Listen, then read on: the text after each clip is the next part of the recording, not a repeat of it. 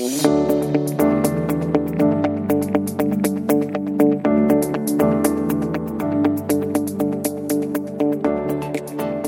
to our second episode on making the most of super. Before we begin, a short disclaimer that the information contained in this podcast is general in nature. It does not take into consideration your personal objectives, financial situations, or needs. So, Shani, we've had a little bit of controversy with one of our podcasts. So, maybe 3 or 4 ago, I mentioned, and I was just thinking of this because I'm doing the same thing tonight. I have a webinar this evening. I mentioned on the podcast that you got me a bottle of wine for the webinar. I know where this is going. Yeah. So my mother sent me an email and she told me that you were going to report me. And not to send me on errands. Yeah. To report me, that you were going to report me to my boss and I was going to get fired. So I don't understand this. Like, I mean, this is already in train. Me getting fired. Yeah. Okay. It seems weird. Like, you know, you live like 2 minutes from the office. Yeah. You also live across the street from a bottle shop. Yes. And that's half the reason why I chose the apartment. Exactly. Yeah. Exactly. But I paid you for it and just asked you if you could grab it on the way down. But my mother thinks I'm going to get fired. We'll see what happens. Yeah. And the other thing is, you know, we were hanging out together on Saturday. And after you drank a fair amount of champagne, you decided you're going to call my mother. And I kept pointing out that it's 4 a.m. back in the U.S., but you didn't seem to care. I politely messaged her saying, would you like to see your son? Yes. Well, anyway, lots of controversy, mostly involving my mother. But anyway, let's talk about super. Let's talk about super. Super again. Yeah. So in the last episode, we laid the groundwork for super and why it's a great vehicle for saving for retirement. This episode will focus on actually choosing a super fund and the mechanics of pre-retirement and retirement. Yeah, so let's get into this, right? We laid the foundation. Now we need to pick a super fund, right? So we'll start with evaluating super funds and how you can go about that. So we mentioned in our previous episode that we don't rate super funds, although we do rate instruments that are contained within some super platforms. For example, we don't rate Australian Super, but we do rate Magellan Global that you can invest in through a super platform. So we'll go through a rough framework based on how our analysts conduct their research and can help you understand the trade-offs between different super funds and what might be best suited for you. When our analysts analyze funds, their evaluation is based on pillars: people, process, parent, price, and performance. We believe that these pillars are important determinants of the success of the fund, and this success is whether the fund beats their relevant benchmark on a risk-adjusted basis. We won't go through the theory too much in terms of our analyst methodology because, truthfully, a lot of the information is not available as readily for individual investors, or there's no easy way to assess it. So we'll focus on the pillars that you can look at, and as an individual investor, hopefully make a good judgment call. So the first pillar is people. So people refers to the overall quality of the investment team, and it's considered important because people are the key to the ability to deliver superior performance. So understanding whether an investment team is able to do this is looking at who is making the key decisions on the portfolio. And if there's more than one person, the team that is looking at the portfolio. Now, we completely understand that you probably don't have the same access to the investment team in the way that our analysts might. So this is one of the pillars that there's not really any good way to incorporate it into your framework. The fund website might have some information on underlying funds and external managers or in-house investment professionals. We want to critically evaluate the funds, and that is hard to do with information that's housed on the Superfund's website because it's probably pulled together by a marketing team. We've had this discussion before, but there is an opacity to funds in Australia where funds are not mandated to disclose holdings, something that's pretty standard practice internationally. When we look at super funds, they take this even further. We're hard-pressed to find a fund that discloses to a standard that's appropriate for investors. In a perfect world, that disclosure is what is essential to how you evaluate an investment and make informed decisions. Yeah, and it's interesting, right? We'll talk a little bit later about there has been a lot of super reform, but I don't know why none of this has been touched. Like, you know, it's shocking to me, as you mentioned before, just the fact that funds in Australia don't have to disclose their holdings, and they basically made up this ridiculous answer when the rest of the world does it. So a ridiculous justification for not doing it. And super funds, as you said, they're even worse. They don't report their performance in any sort of standardized way. They don't report it to some sort of common platform that's easily accessed by everybody. It's just, a bit of a mess. It's pretty shocking. Yeah, exactly. So the next pillar is price. And this is definitely a pillar where individuals can make an educated assessment about value. Fees are a big one, and super funds have gotten a lot of flack recently, especially retail funds, for their exorbitant fees that they charge. Making sure that you're not paying too much, especially if you're early on, can make a significant difference to your retirement outcomes. So let's take a look at an example. In our example, we'll look at someone who is early career, has 30 years left until retirement, has a $100,000 super balance, and contributes $500 monthly. They earn 6% per annum on investment returns over this time, and they're paying 1.5% total in fees per annum. They'll have $735,000 balance after those 30 years, which does sound great, until you realize that without that 1.5% in fees, the balance would have been $1,061,000. That's a significant difference in outcomes and really illustrates that fees are something you should pay attention to, especially in a vehicle where your time horizons are decades long. Now, realistically, there is just no world where you will pay no fees, but an overarching concept, regardless of how close or far you are to retirement, is that you do have to be careful with fees. The impact is multiplied with time, but if the timeline was 10 years instead of 30, the fee impact is still $31,000. Okay, so let's go through some of the fees that are associated with super funds. And, just as a little trigger warning, there's a lot of them. And, this is important to every investor in super funds. So CanStar has done a study that shows that most people are paying between 0.88% and 1.24% of their account balance in fees per year. So this includes administration fees, investment fees, and performance fees. And for super, this seems like a pretty high fee, but it is important to remember that the average super balance in Australia is quite low. So between 20 and 25,000 for those aged 25 to 29, and then at the other end at pre-retirement, $157,000 for women and $214,000 for men. And the reason why a lot of these fees are higher than we think is for two reasons. So first, there's administration costs, and these impact investors with lower balances because they're a flat fee instead of a percentage. So naturally, this dollar amount makes up more as a percentage of the fee when the balance is lower. And then as your balance grows, it becomes less of a percentage. The second reason, which is something that all investors should pay attention to because it can dramatically increase the fees that you pay, are the indirect costs. And indirect costs are the underlying costs that are incurred for managing your investment, and they're often tricky because they're deducted from the investments. So what I mean by that is that you won't see a dollar amount deducted on your statement as a cost. Indirect costs are taken behind the scenes, and therefore many investors don't notice them. There are other fees that can be associated with your super fund, including additional investment or entry costs. So every time that you make an investment, they might charge you a fee.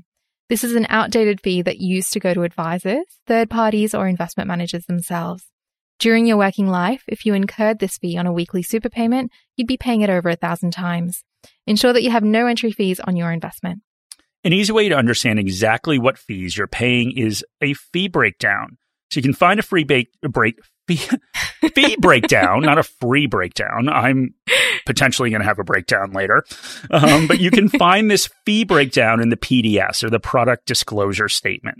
This is a document that basically sets out the rules for the fund, what it invests in, what it can invest in, the fees it can and can't charge. It acts like a contract between you and the super fund.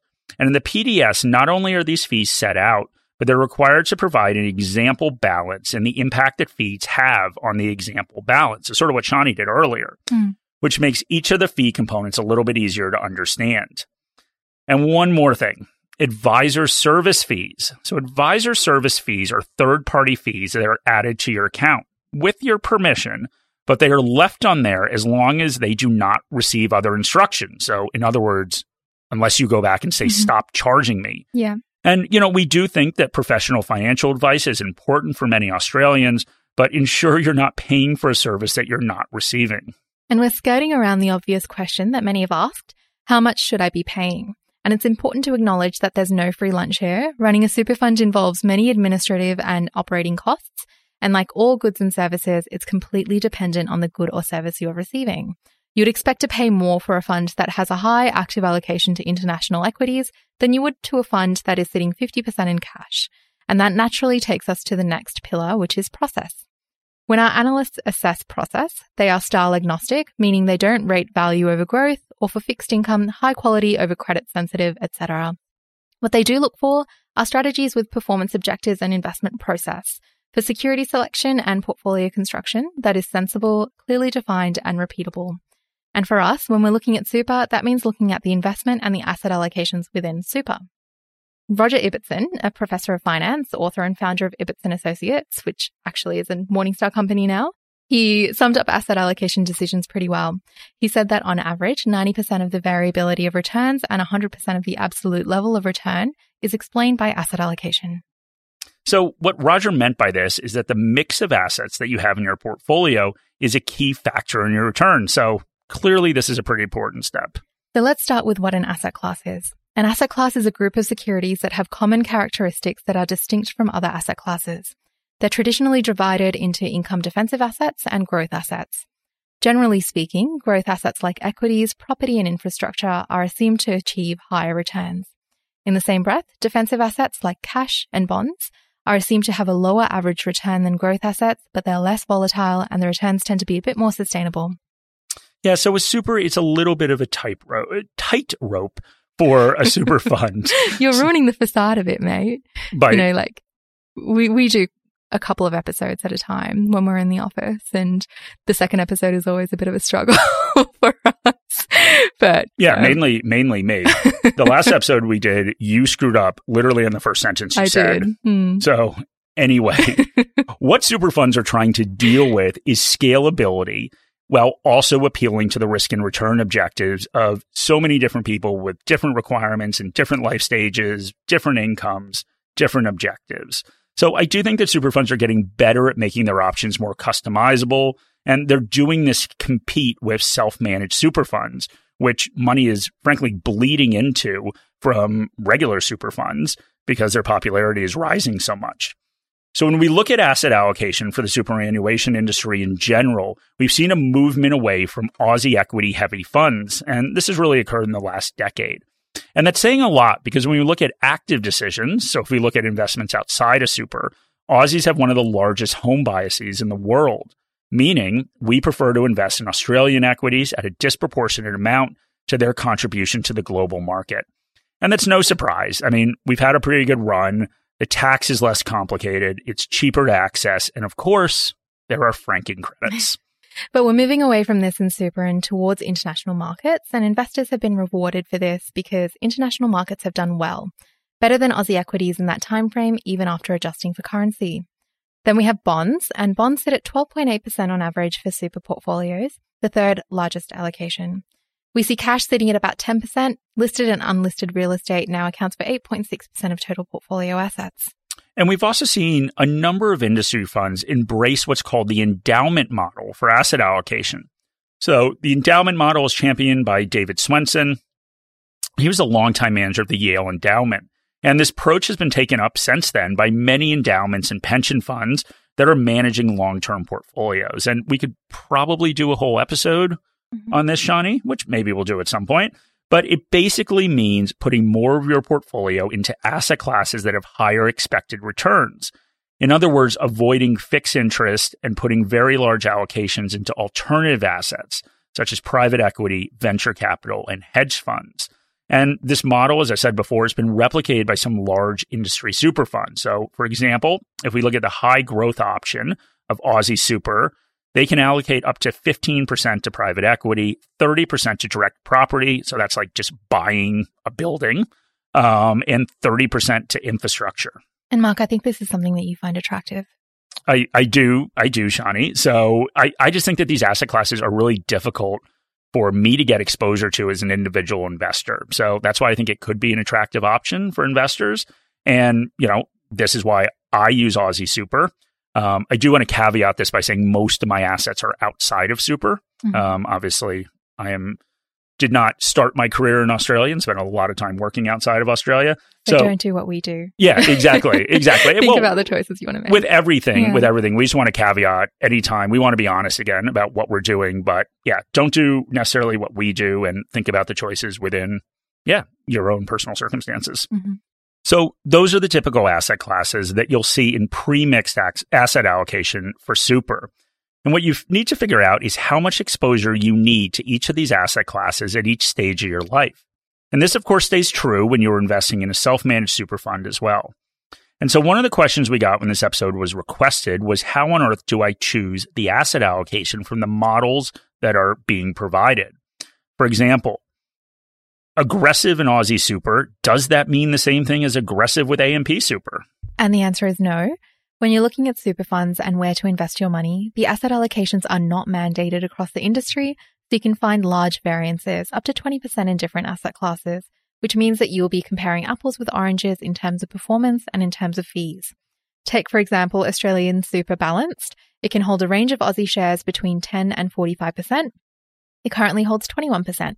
A balanced fund with Rest Super can hold between 30 and 40% Australian shares. It currently holds 35%. Then you look at Q Super's balanced option. They've got 7.1% in Aussie equities. There's discrepancies across the board for all asset classes in each option. It is really important to understand the underlying holdings because over a time period of 30 to 40 years, a misallocation at an early stage could cost you hundreds and thousands of dollars. Okay, so how do you do this? Well, the first thing you do is you should go listen to our portfolio construction episode. Yeah. So, I mean, that's a bit of a plug. That's also our most popular episode. It is, yeah. Still to this day. But really what we talk about in this episode is about understanding your goals and what return is needed to achieve your goals. And the asset allocation plays a huge part in this. Obviously, you need to be more aggressive if you need higher returns to achieve your goals. So go back and listen to that episode. And then what you do once you figure this out, once you've set your goal, is then you go out and start looking for funds. And the best way to do this is once again to look at the PDS. The website might have current allocations to asset classes, but it's important to consider the mandate, meaning they might have a 10% allocation to cash now, but they might have a mandate that allows them to allocate 100% to cash. And you want to have tighter mandates towards your asset allocation targets because that gives you the best chance of achieving your required rate of return. But what we did see, which could bring some uniformity to the sector, is there is new legislation that punishes underperforming super funds. So in 2020, the Morrison government brought in the new legislation that requires super funds to meet an annual objective performance test. The purpose of this was to root out all the underperforming super funds. Those that underperformed were not able to accept new members and had to inform current members of their underperformance. But the question is, Shani, is this actually a good thing? Yeah, so one thing to remember with superannuation is that especially for the aggressive funds, the fund managers are basing their allocations on long-term horizons. What this legislation does is punish super funds for underperforming over the short term and discourages this long-term outlook. What it will do is encourage closet indexing, meaning that many of the super funds will not have any incentive to diverge too far from the mean, and many of these funds will have professional managers behaving a lot like the index and avoid assets like private equity, job-creating infrastructure projects, early-stage technology companies, venture capital, and illiquid assets that perform differently. So what should investors do about this? You seem like you're a fan of the legislation, Shani. Does it sound that? Yeah, it's like trying to accomplish something good, but I think it's pretty obvious that there's going to be a lot of unintended consequences that 100%. Are bad. Yeah. And the key word there is surface level of it. Yeah, but the key word is obvious there that people should have figured this out. But anyway, there's nothing, of course, that mandates that investors must remove themselves from investments if they underperform. There's nothing that says that a 1 or even 3-year return is the final determinant of your retirement outcome. And we've spoken about this a few times on the podcast, but we've seen that switching funds like this can be to the investor's detriment. And we call the impact the behavior gap. Morningstar Premium is designed to help you reach your investing goals. Our coverage spans over 50,000 securities and 2,000 funds and ETFs. Sign up to a 4-week free trial through the link in the episode notes to access our global equity best ideas for our top picks across borders. Find shares with sustainable, above-average dividend payouts and the best opportunities at home with 5-star Aussie stocks. A Morningstar Premium subscription includes a ShareSide investor plan, allowing you to track all of your investment holdings in one place. And take advantage of ShareSide's investment performance and tax reporting that has been built specifically for the needs of self-directed investors. If you love Premium after your 4-week trial and choose to subscribe, your subscription may be tax deductible if you derive income from the share market. Sign up for a free trial today. We do a study called Mind the Gap, but we've used a study that Vanguard has done before, and we'll talk about that quickly because it really illustrates the impact of switching funds based on performance. Vanguard took a look at US stock fund returns between 2004 and 2013 and ran two different scenarios. In the first scenario, Vanguard looked at performance chasing. They followed a hypothetical scenario where an investor sold any fund that trailed the category's 3-year average total return over a 3-year period and purchased a fund that had higher than average returns than the category over the same 3-year period. Basically, selling funds that underperformed and buying funds that outperformed. The outcome of this study involved more than 40 million return paths. They compared that to people that just bought a fund and held it for 9 years regardless of the performance. And you'll all be shocked to know that investors that bought and held onto their funds performed dramatically better.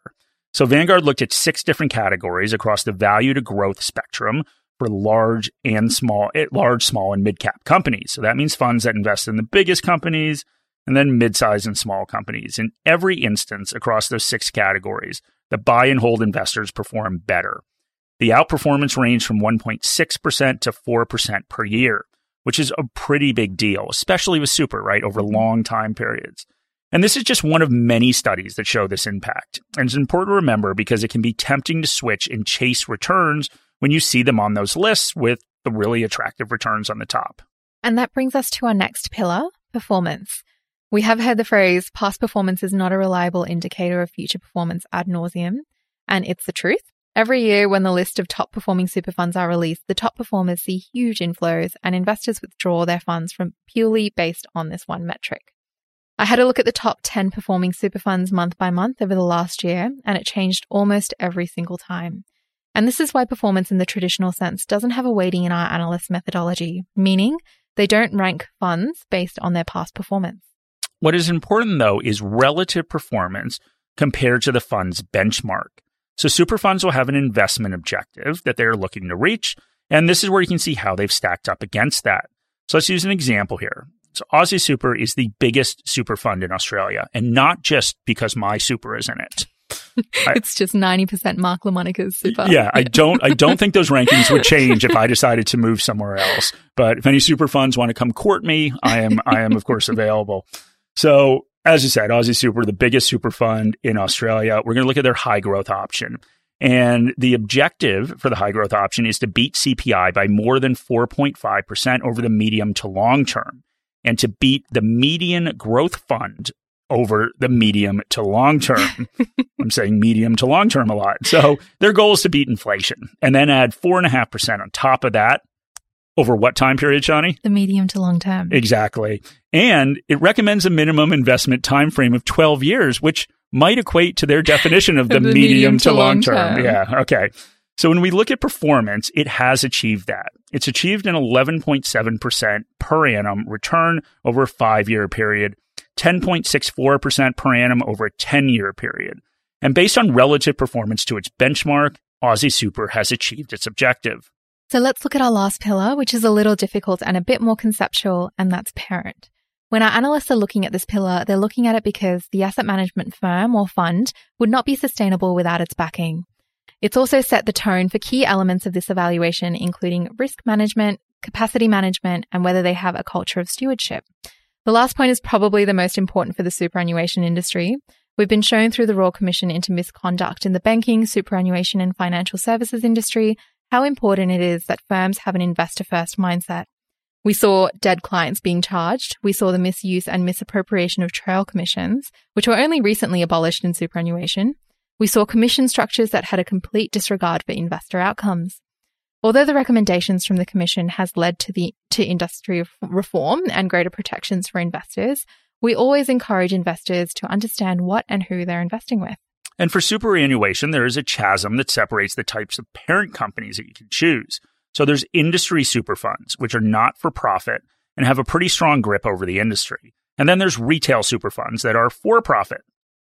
So for the case of industry super funds, they are run only to profit members, and they never paid commissions or incentives to their staff or any financial planners. Retail super funds generate profits that are returned to shareholders instead of to members. When we look at having an investor-first mindset, industry super funds do have an edge in that regard. However, that does not mean that retail funds are evil, and are there to take advantage of investors. Investors may turn to retail funds because of the options that they have, past these generic investment options that are usually offered by industry funds to remain scalable and keep costs down.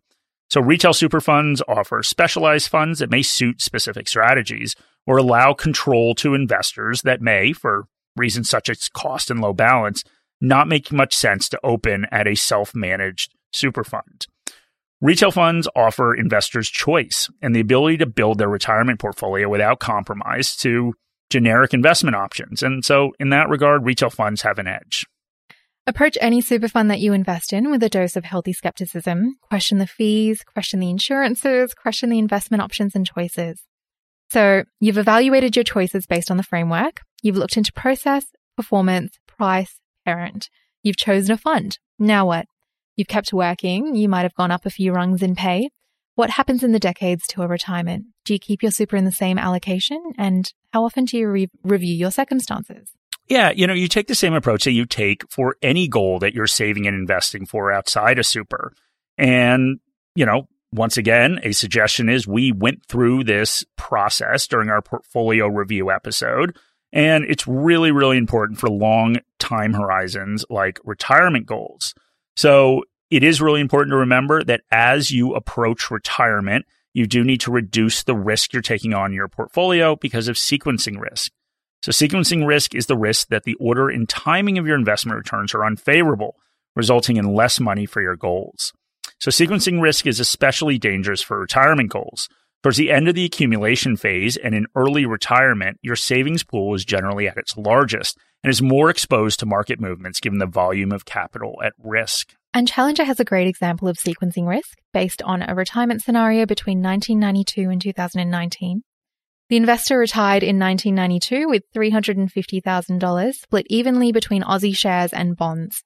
Following his retirement, he drew down $22,000 indexed to inflation each year. In 27 years, he would still have over $200,000 left based on the market returns that he achieved. Now take that same investor, but switch the order of returns between 2019 and 1992 in reverse chronological order. The investor would run out of money in 24 years, completely down to $0. The sequence of returns during this period had a significant impact on the sustainability of his retirement income. When you're getting close to retirement, a fall in market value of investments would leave the investor much less time to recover and increase the probability of a shortfall of funds in the late stage of retirement. So there's a couple different ways you can combat sequencing risk within your super. So diversification. So obviously don't put all your eggs in one basket and ensure that your portfolio is structured with the right level of risk for pre-retirement. Asset classes will perform differently over time, and by diversifying, you can smooth out your investment returns. For example, some fixed income investments may perform well when equity markets are falling, limiting the impact on your overall portfolio. You could use the bucket strategy. So this entails keeping a few years of drawings in cash investments so that if markets fall dramatically, you have cash reserves to call on for a few years while the equity component of your portfolio hopefully recovers. Ensuring that you have a few years of your investments in cash means you are not in a situation where you are selling on a reduced base.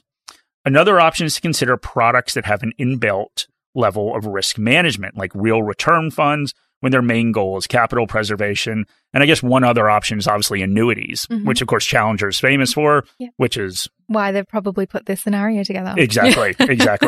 Yeah. So another consideration when you're reaching retirement is transition to retirement. Transition to retirement allows you to access superannuation funds while you're still working, allowing you to reduce your hours at work, but still keep the same standard of living. Transition to retirement is available after you hit your preservation age, which depends on when you were born.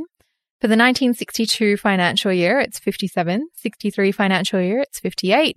64 financial year, it's 59. And for the 65 financial year onwards, it's the age of 60. The transition to retirement, or TTR, lasts until you've met a condition of release, which is usually retirement or the age of 65. The language around super funds is just there's just so many rules, befuddling. Well, just all these different. Yeah, it's just all the language. It's very difficult for foreigners to show up here and understand this stuff. All right, so let's talk about this transition to retirement, or TTR. So how it works is that you roll your super savings into a retirement income stream. You then draw part of your income from the transition to retirement income stream and then part of your income from your employer, replacing the income that you would have generated, of course, working full-time. However, what some people do in this period between your preservation age and 65 is to continue to work full-time, but still use this TTR for tax benefits. Because salary sacrifice contributions are taxed at 15%, instead of your marginal tax rate, you get a tax concession. Effectively, you're sacrificing your salary into super, paying 15% on the way in, and then pulling it out as an income stream where you don't pay tax. And there are a few footnotes. There are limits on how much you can replace by pulling out of super, and the minimum has been reduced into 2022 to 2% of the amount in your income stream account because of the uncertainty surrounding COVID. Generally, it's between 4 and 10% outside of these extenuating circumstances. The other footnote is if you are under 60 when you start your TTR, you are subject to different tax structures depending upon how your funds are split in your super account. So let's take a look at this as an example. All right, so say that I'm earning $80,000 a year. I decide to employ a TTR and it's for $15,000 for the year. That's an income stream that's coming to me from my super. I salary sacrifice $15,000 of my $80,000 salary. That brings me back to square to $80,000. Then I pay tax. In the first scenario without a TTR, my gross tax payable is $19,147. In the second scenario with a TTR, my gross tax payable is the same, but I receive a 15% tax offset, bringing my tax payable down to $16,897. That's a $2,250 difference to my net tax payable. What would you do with that money? Bottles of champagne and call your mum. Okay. Yeah. Well, there we go. There we go. So this might be a little hard to grasp over a podcast.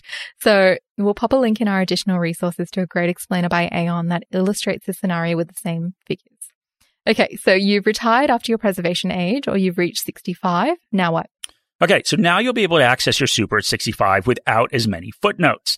So when you get to retirement, you have two accounts, your accumulation account and your pension account.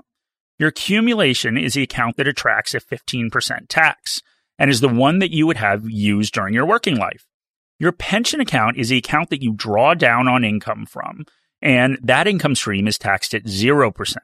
And your investment earnings are taxed at 0%. So this is a great deal. But there is a limit, so you can only hold a maximum of $1.7 million in this account. There are a few common questions that we get about retirement and super. So the first is how you actually structure it. And it's going to look very different to how you structured your portfolio during your accumulation phase. We've spoken about the bucket strategy a few times on the podcast, and Mark has done whole webinars about it. Its purpose when it was created was to help retirees create paychecks from their investment assets.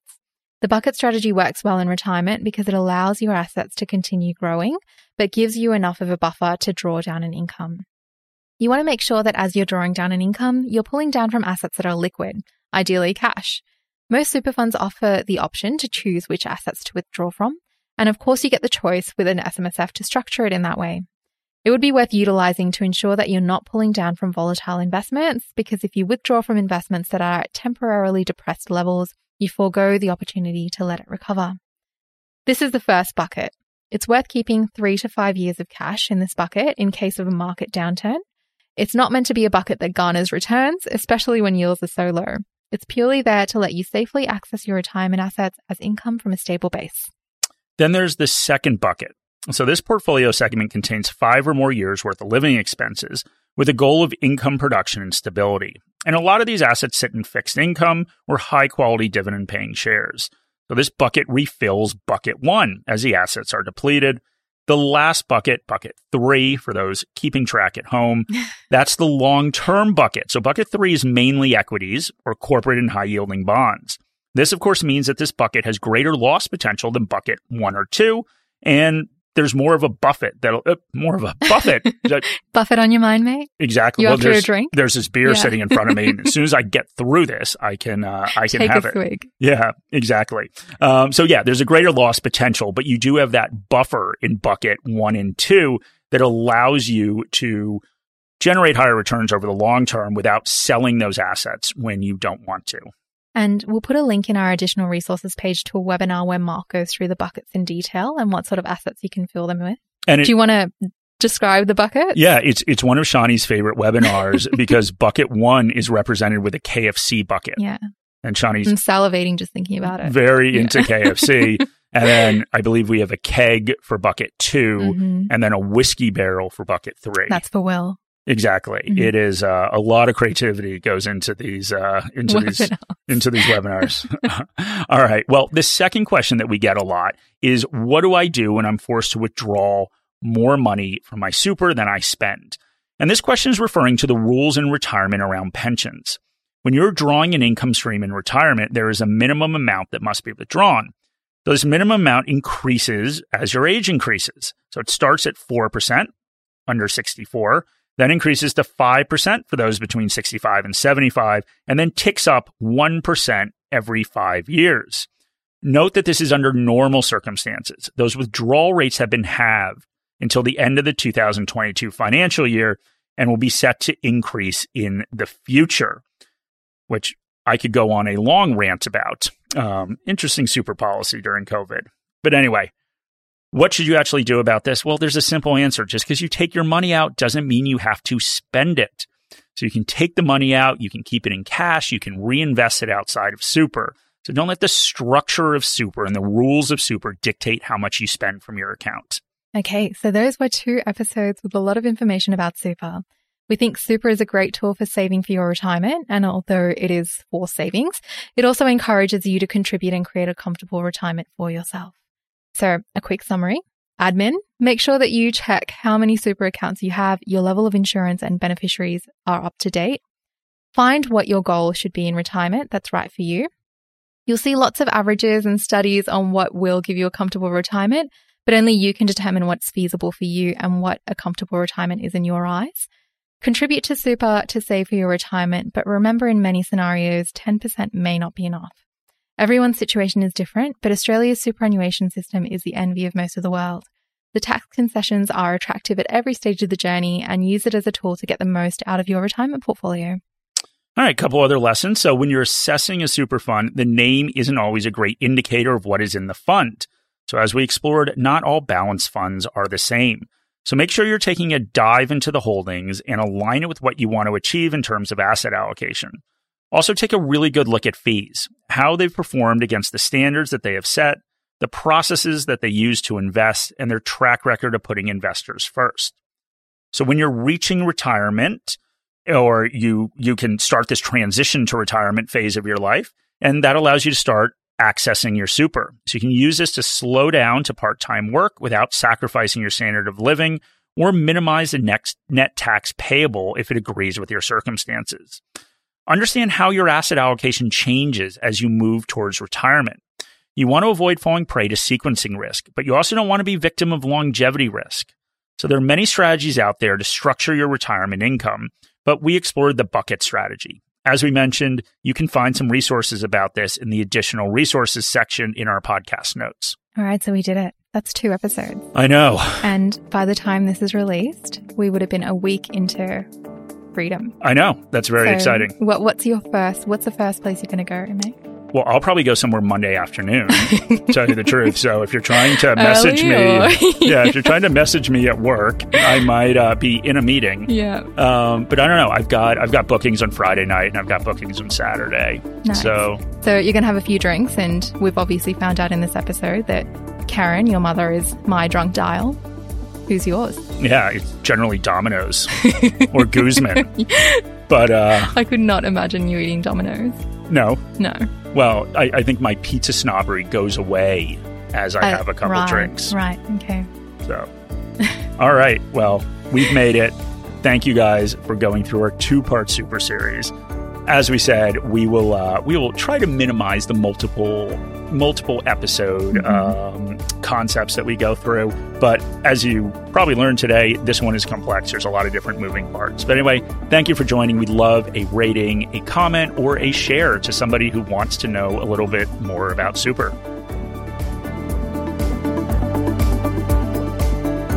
Any advice in this podcast is general advice or regulated financial advice under New Zealand law, prepared by Morningstar Australasia Proprietary Limited and or Morningstar Research Limited, without reference to your financial objectives, situations or needs.